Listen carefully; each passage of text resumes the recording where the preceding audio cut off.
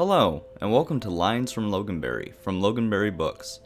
We are a local independent bookshop located in the historic Larchmere neighborhood of beautiful Cleveland, Ohio. With this podcast, we hope to stay connected to you as we weather the coronavirus storm together.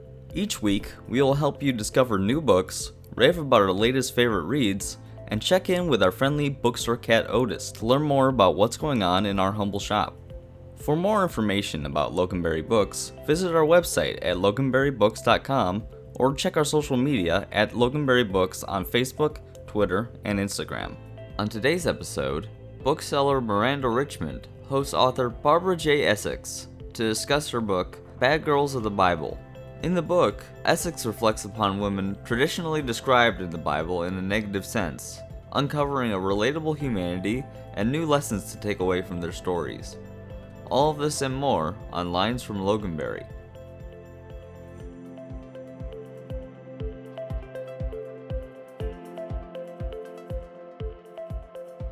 Barbara J. Essex is an ordained United Church of Christ minister. She earned her Master's of Divinity at Garrett Evangelical Theological Seminary and MA from Northwestern University.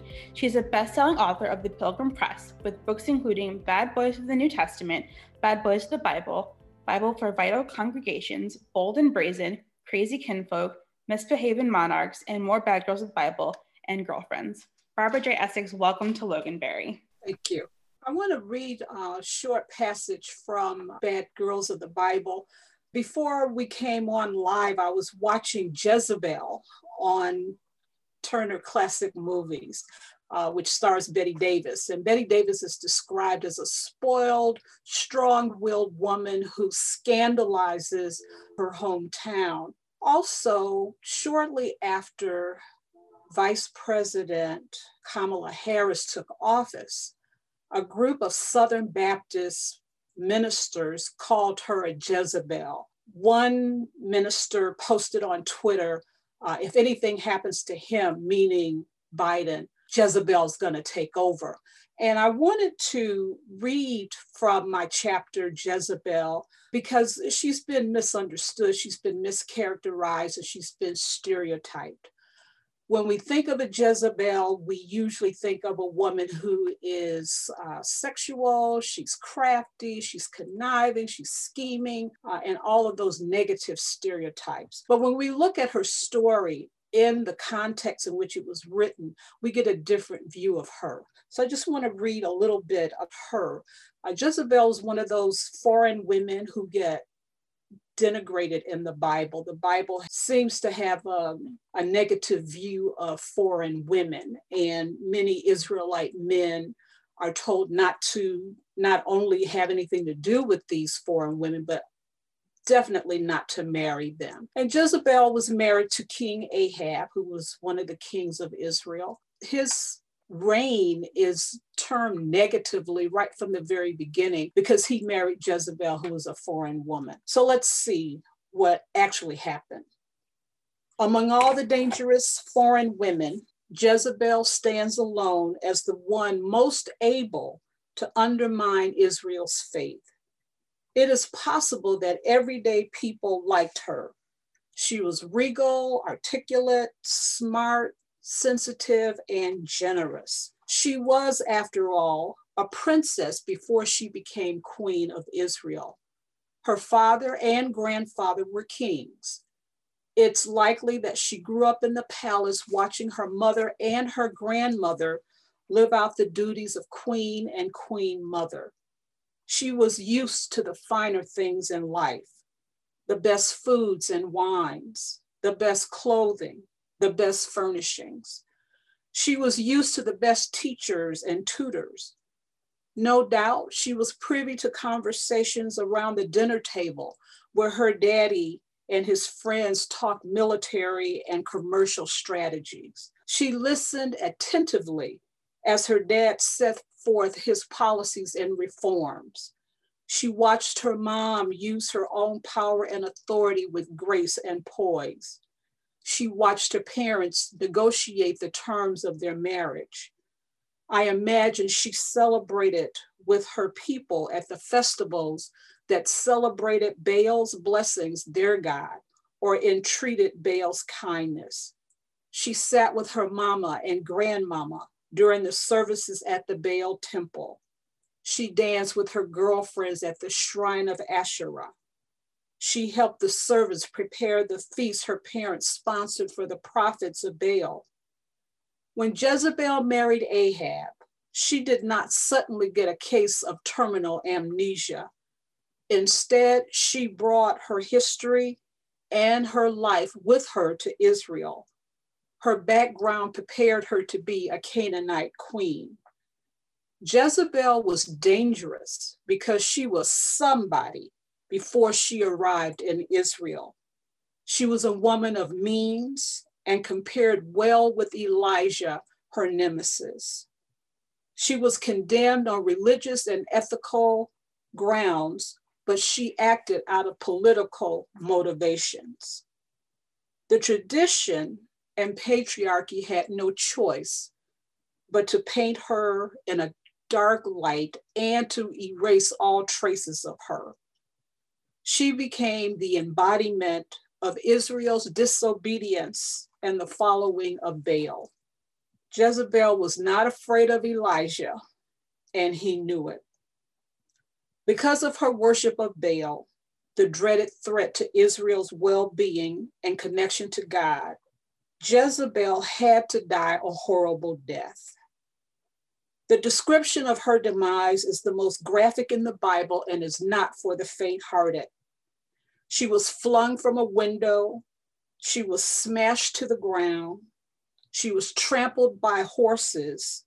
Her blood was spattered and she was eaten by dogs, leaving only her palms. She served patriarchy and the biblical tradition well, but Jezebel deserves another look. She was not a harlot or a seductress. She was not involved in any sexual scenes.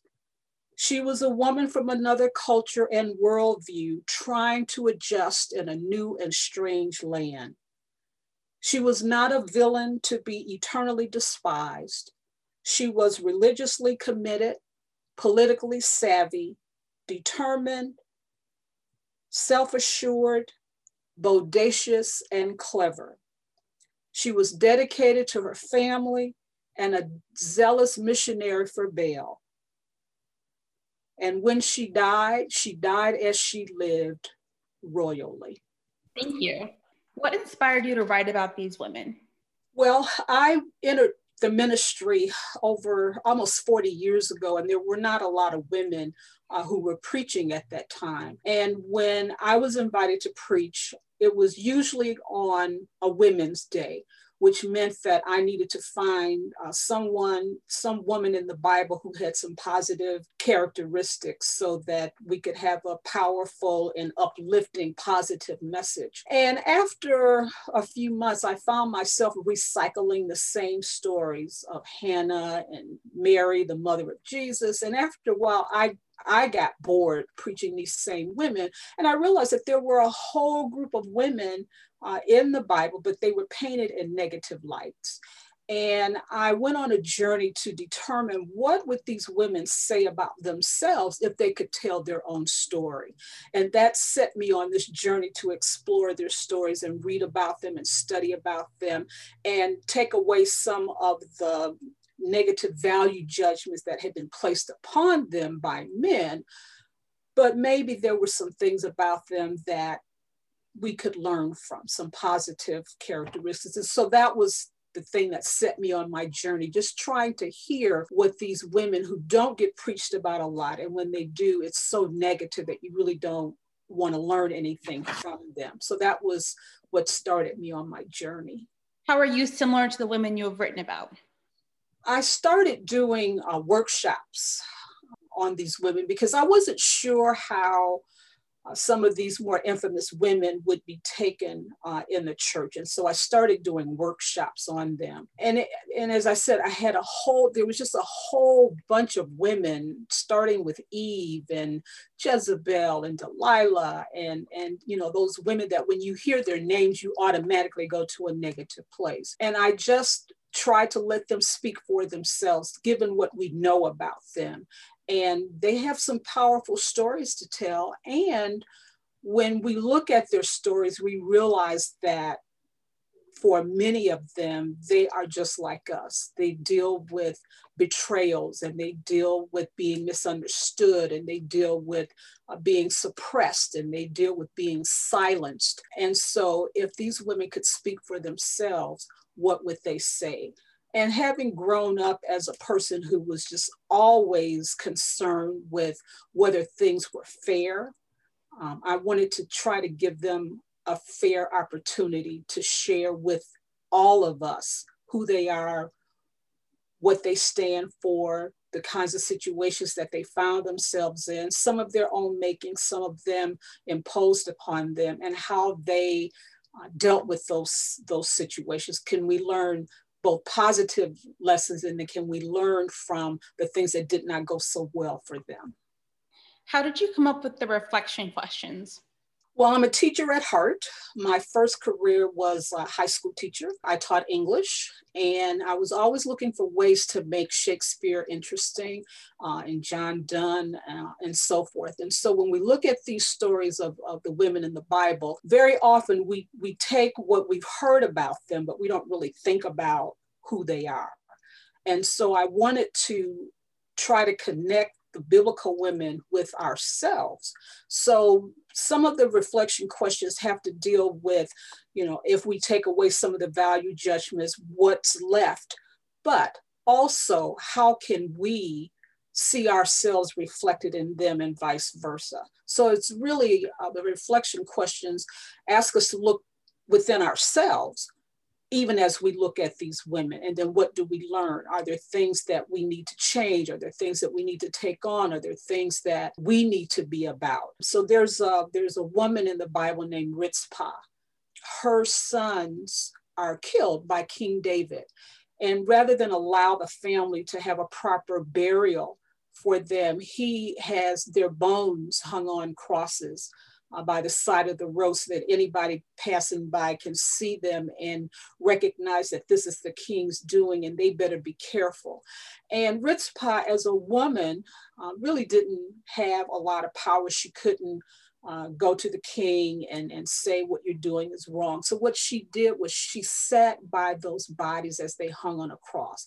She didn't say a word, but she stayed at the bodies, and she kept the birds from eating their flesh and kept the wild animals.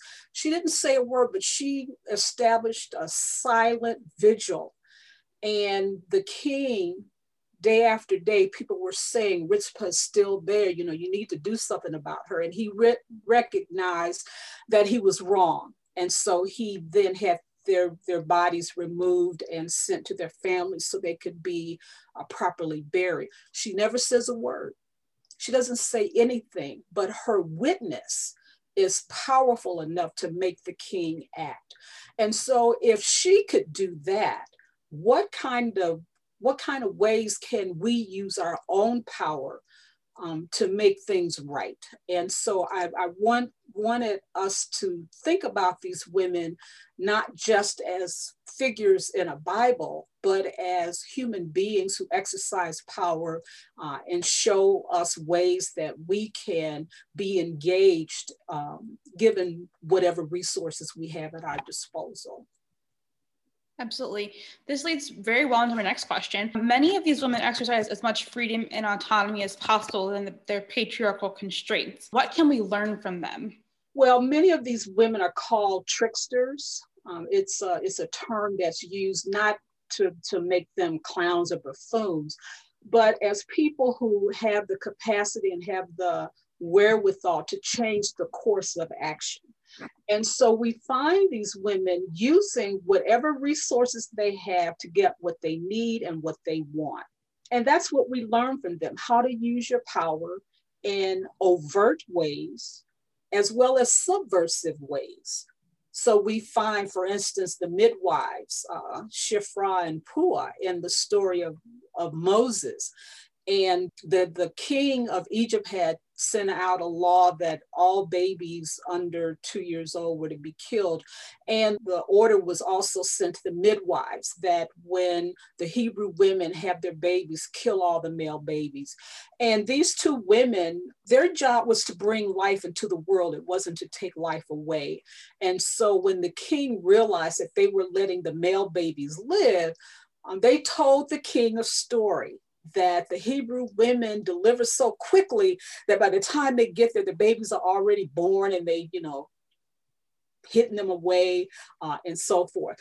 Now, the king never does any kind of investigation. He takes their word for it and the babies live. And that's how Moses was able to survive that attempted slaughter. And so we find women who use their power in ways that the patriarchy paints them as if they're underhanded and they're conniving.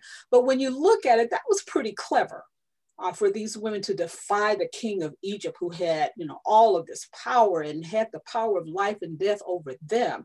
And yet they had the nerve, the gumption to do what they knew was the right thing to do. And so we find woman after woman. We talk about a character like Delilah. Delilah is accused of making Samson defy his call by God to save his people. And we find that Samson is a willing partner with her. She asks him point blank questions. He answers her questions and so forth. And he digs himself deeper into a hole that he has created, yet she gets blamed for it. And so we find these women just doing what they do. And they get judged for that in ways that are not very flattering. And yet the men are let off the hook because if it had not been for this woman, then this man would have done what God wanted him to do, when his whole life, it was all about him and what he wanted and so forth. And so we find from these women's stories ways that we can engage whatever situation we're in. So for instance, in the South, the women who made quilts, people thought, oh, they're just making quilts because they need cover. And yet these quilts, when they were hung in certain ways, they pointed to the Underground Railroad. And so there are these messages that are hidden in this. They didn't have a lot of power, didn't have a lot of voice, couldn't do a lot of things, but they certainly could use their power and their resources to help the cause. And that's what we find throughout history. So there's nothing new under the sun. Women still have the power to affect change. And it's just a matter of how we're gonna do that so that it makes a difference. How did your perceptions of God, the men and women you wrote about, and the Bible evolve over the course of writing this book? Well, I've always had a real love for stories. You can capture me with a good story. I come from a family of storytellers. So I'm always curious about who wrote this story? Why did they write this story? Why did they write this story in the way that they did? And I too have been guilty of just making conclusions about some of these women and some of the men in the Bible without really studying them, without really thinking about the context in which they lived, with the historical context and so forth. And so I have a deeper appreciation for story. And one of the things that has evolved for me is the patience to listen to people when they tell their story. And people have a right to tell their story the way they want to. And again, trying to take away some of the value judgments and some of the stereotypes that we've grown up with, especially those of us who are in the church, and just try to hear what's really being said. And when we do that, we find that there are these messages that are empowering, these messages that call us to exercise our power, and these stories that help us to live life much fuller than maybe we would want to, because we're concerned about what people are going to think and what people are going to say, instead of standing in our own truth and being able to hear some of these biblical characters stand in their truth and tell their story. The overwhelming message for me through it all is that God wants us to live meaningful lives. And that means we have to sacrifice. That means we have to stand with others and for others, that we have to speak up and that we have to stand up. And God is with us in those endeavors and in those efforts. We're not alone ever, regardless of what our situations may be. It's Women's History Month. How, in studying these women, do we empower women today and for the future?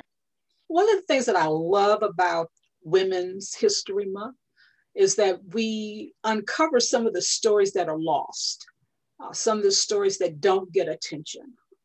We hear names of women who've done things that don't get the headlines. And that's how I feel about these biblical women, except for a few. Many of the women are not named. We don't know very much about their history. We don't know very much about their families. A lot of women will show up in a man's story and then she disappears. We never hear from her again. Lot's wife, for instance, there's only one line about her in the Bible. And it's simply Lot's wife looked back and she turned into a pillar of salt. Okay, well, we might think, well, how horrible, that this would happen to her, except that we realize that salt was one of the most important commodities during that time and in that region, that to have salt meant the difference between life and death. People used salt as currency. Instead of dollars and cents, they could trade salt and so forth. And so when we think about what a precious mineral that salt is, it gives us a different way of looking at the world and at particular situations. And that's what happens during Women's History Month. We unearth these stories, we learn about these women, we give them their kudos and so forth. And the more we learn about other women and how they navigate their lives, it gives us more resources to draw upon so that we can live strong, powerful lives. And so for me, they go hand in hand. The more we know, the better we are, no matter what your gender or gender identification is. The more we know, the better we are. And this is an opportunity to hear about these women who are not so very different from ourselves and find themselves in situations so similar to our own that it's just fun, and it gives us a sense of identity and purpose and meaning in our lives, both and rather than either or. Awesome, thank you. So I'll open up to questions from everybody watching. So our first question is, which of the bad girls did you find most compelling, and do you have a favorite? Well, my favorite is Jezebel. As you could probably tell, I just love me some Jezebel because she's a powerful woman and is misunderstood. The most compelling woman for me was Bathsheba. We all know the story of Bathsheba and David. David, he didn't even seduce her. He called her to his chambers and had his way with her. And he thought, as the king, that was okay for him to do until she got pregnant. And then everything changed, and it sent him on a path that undermined some of the really wonderful things that he had done as king of Israel. The one thing that I had not known or had forgotten about Bathsheba is that she had a life after her tryst with David. As David was getting old, there was questions about who would assume the throne after his death. And I was intrigued by the fact that Bathsheba was willing to collude with the prophet Nathan to make sure that her son Solomon became king after David died. And she did some interesting things, and it would be easy to say, oh, she just went off the deep end, but she had a lot of hurt and a lot of pain. David killed her husband. The child that she was pregnant with, the first child she was pregnant with David, died. And David went on to have other women and concubines and so forth. And so she had a lot of pain, a lot of hurt in her marriage and in her life. In some ways, maybe we can't blame her too much for wanting to ensure that her son became king. But when he became king, she encouraged him to get rid of his half brothers so that they would not get into a fight with him about the throne. And so she has a little bit of blood on her hands as well. And I just found that compelling because, we think of women as, this is the way it is. There's nothing you can do. Just suck it up and don't try to get revenge. But in a lot of ways, she did get revenge, and she was willing to really put herself out there to do that. And so I found her really interesting and compelling. And I would like to continue studying her because she turned out not to be what I thought she was. And that's what really piqued my interest about her. So our next question, when I reflect on the impact of the Bible's women on their world in their day, it leaves me firm in my convictions that it will be through the capacity of today's bad girls that we will recognize the change necessary to heal today's world. What do you think about that? I agree. A lot of the women who have fought for human rights and civil rights, they get a bad name. We think of them as being not following the rules. They should stay in their places. They should do what men tell them to do. And yet, I really think that it's going to be up to women to break through those patterns, break through those stereotypes, bring some empathy, bring some compassion, bring a bigger worldview to politics and the way things are today. And you have to be strong to do that. It takes a lot of courage. It takes a lot of wherewithal. I think about somebody like Stacey Abrams in Georgia, who ran for governor, and she was cheated out of her position as governor of Georgia. And she could have just gone back and taught at a university or whatever she was doing before then, but she recognized the situation that kept her out of office. And so her work then became, how do we empower populations of people to get out and vote, knowing that their vote could make a difference. And so we find women like that throughout history for the right to vote for, we're still fighting that battle for equal pay and all of that, but it just takes a lot of courage. And for women, we don't have a lot to lose and we have a lot to gain. So let's get out there and do what we can to make the world a better place. And I do think that women and men who understand the situation will make the difference. Absolutely. Can you share something about Ruth with us? Ruth and Naomi, part of the Hebrew Bible tradition, one of the few women who gets a whole book devoted to her, and this relationship she has with her mother-in-law. The men in their lives are gone. They've all died. And they have to figure out how to make it in the world. And so they rely on each other to do what they can to survive. And in that survival and through their faith, they're able to, doors are open for them where they can do what they can, not only to survive, but to thrive. And so there's the sense of faith and perseverance and solidarity with one another, because those two women had no reason to stay together. And yet there was such a bond between them that they did not want to leave one another. And they worked together again to figure out how they could move into the future and have a future and not perish, because widows had a hard time, especially if they were not able to go back to their father's house.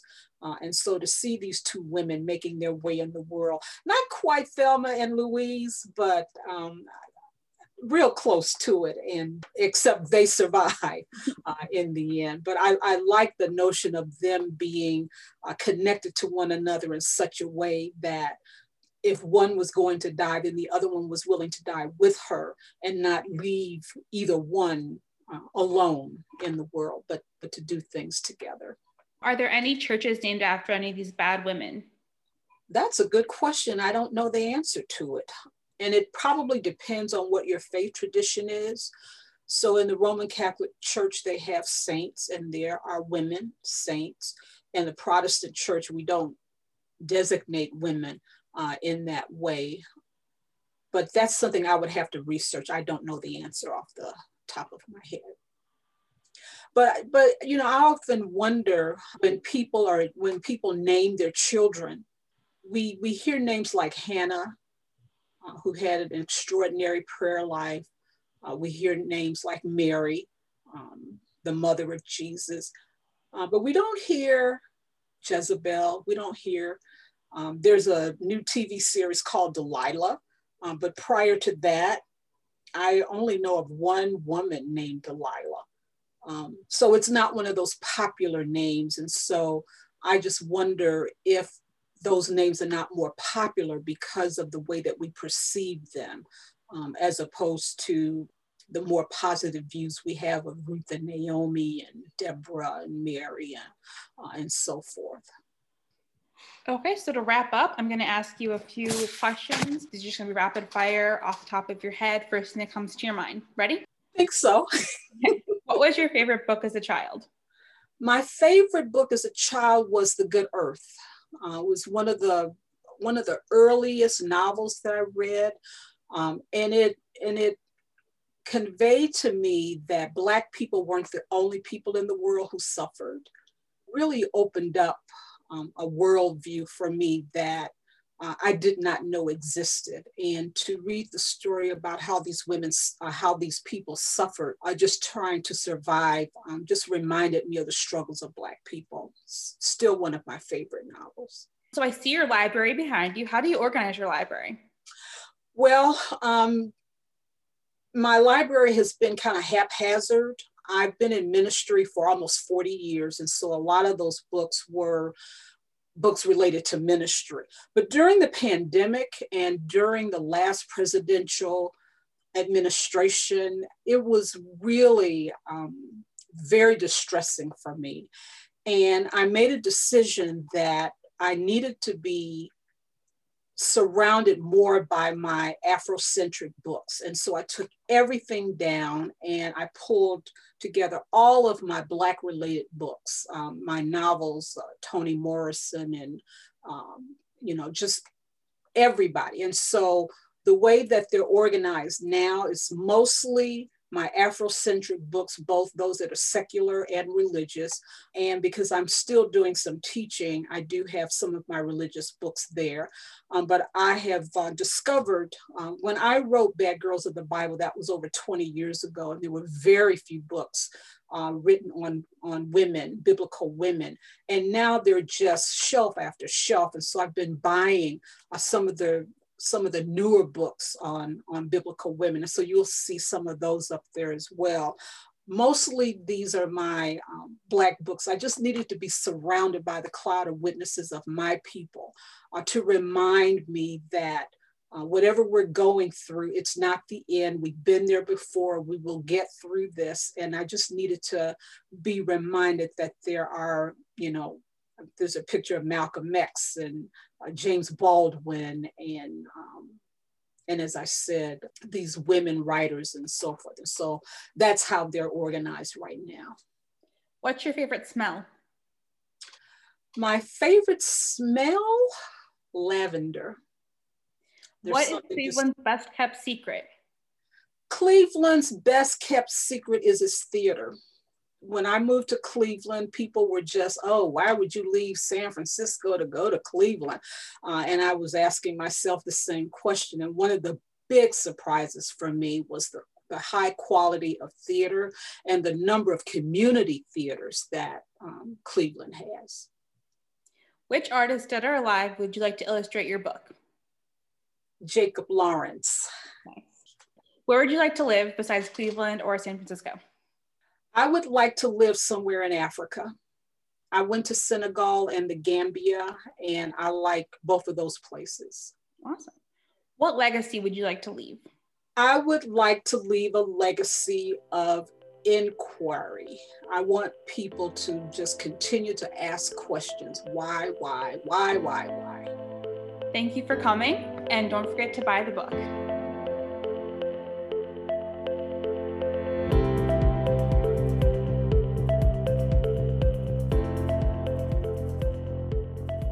Loganberry Books is open to the public Tuesday through Saturday from 10 a.m. to 6 p.m. You can order books from us at store.loganberrybooks.com. You can also order from us by calling the store directly at 216-795-9800 or by emailing books@logan.com with your specific requests. You can support us by purchasing through our affiliate pages on bookshop.org/shop/Loganberry Books, at loganberry.papertrail.com for digital ebooks, or on libro.fm for all your audiobook needs. Join our listener support program, where you can donate as little as 99 cents a month, less than $12 a year, to keep this podcast going. Go to our website at loganberrybooks.com, check our social media at Loganberry Books, and make sure to rate and subscribe to Lines from Loganberry and leave a review wherever you get your podcasts. This episode of Lines from Loganberry was produced and edited by Ted Hubish. As always, tune in next week for more bookish content from Loganberry Books. Thank you for listening.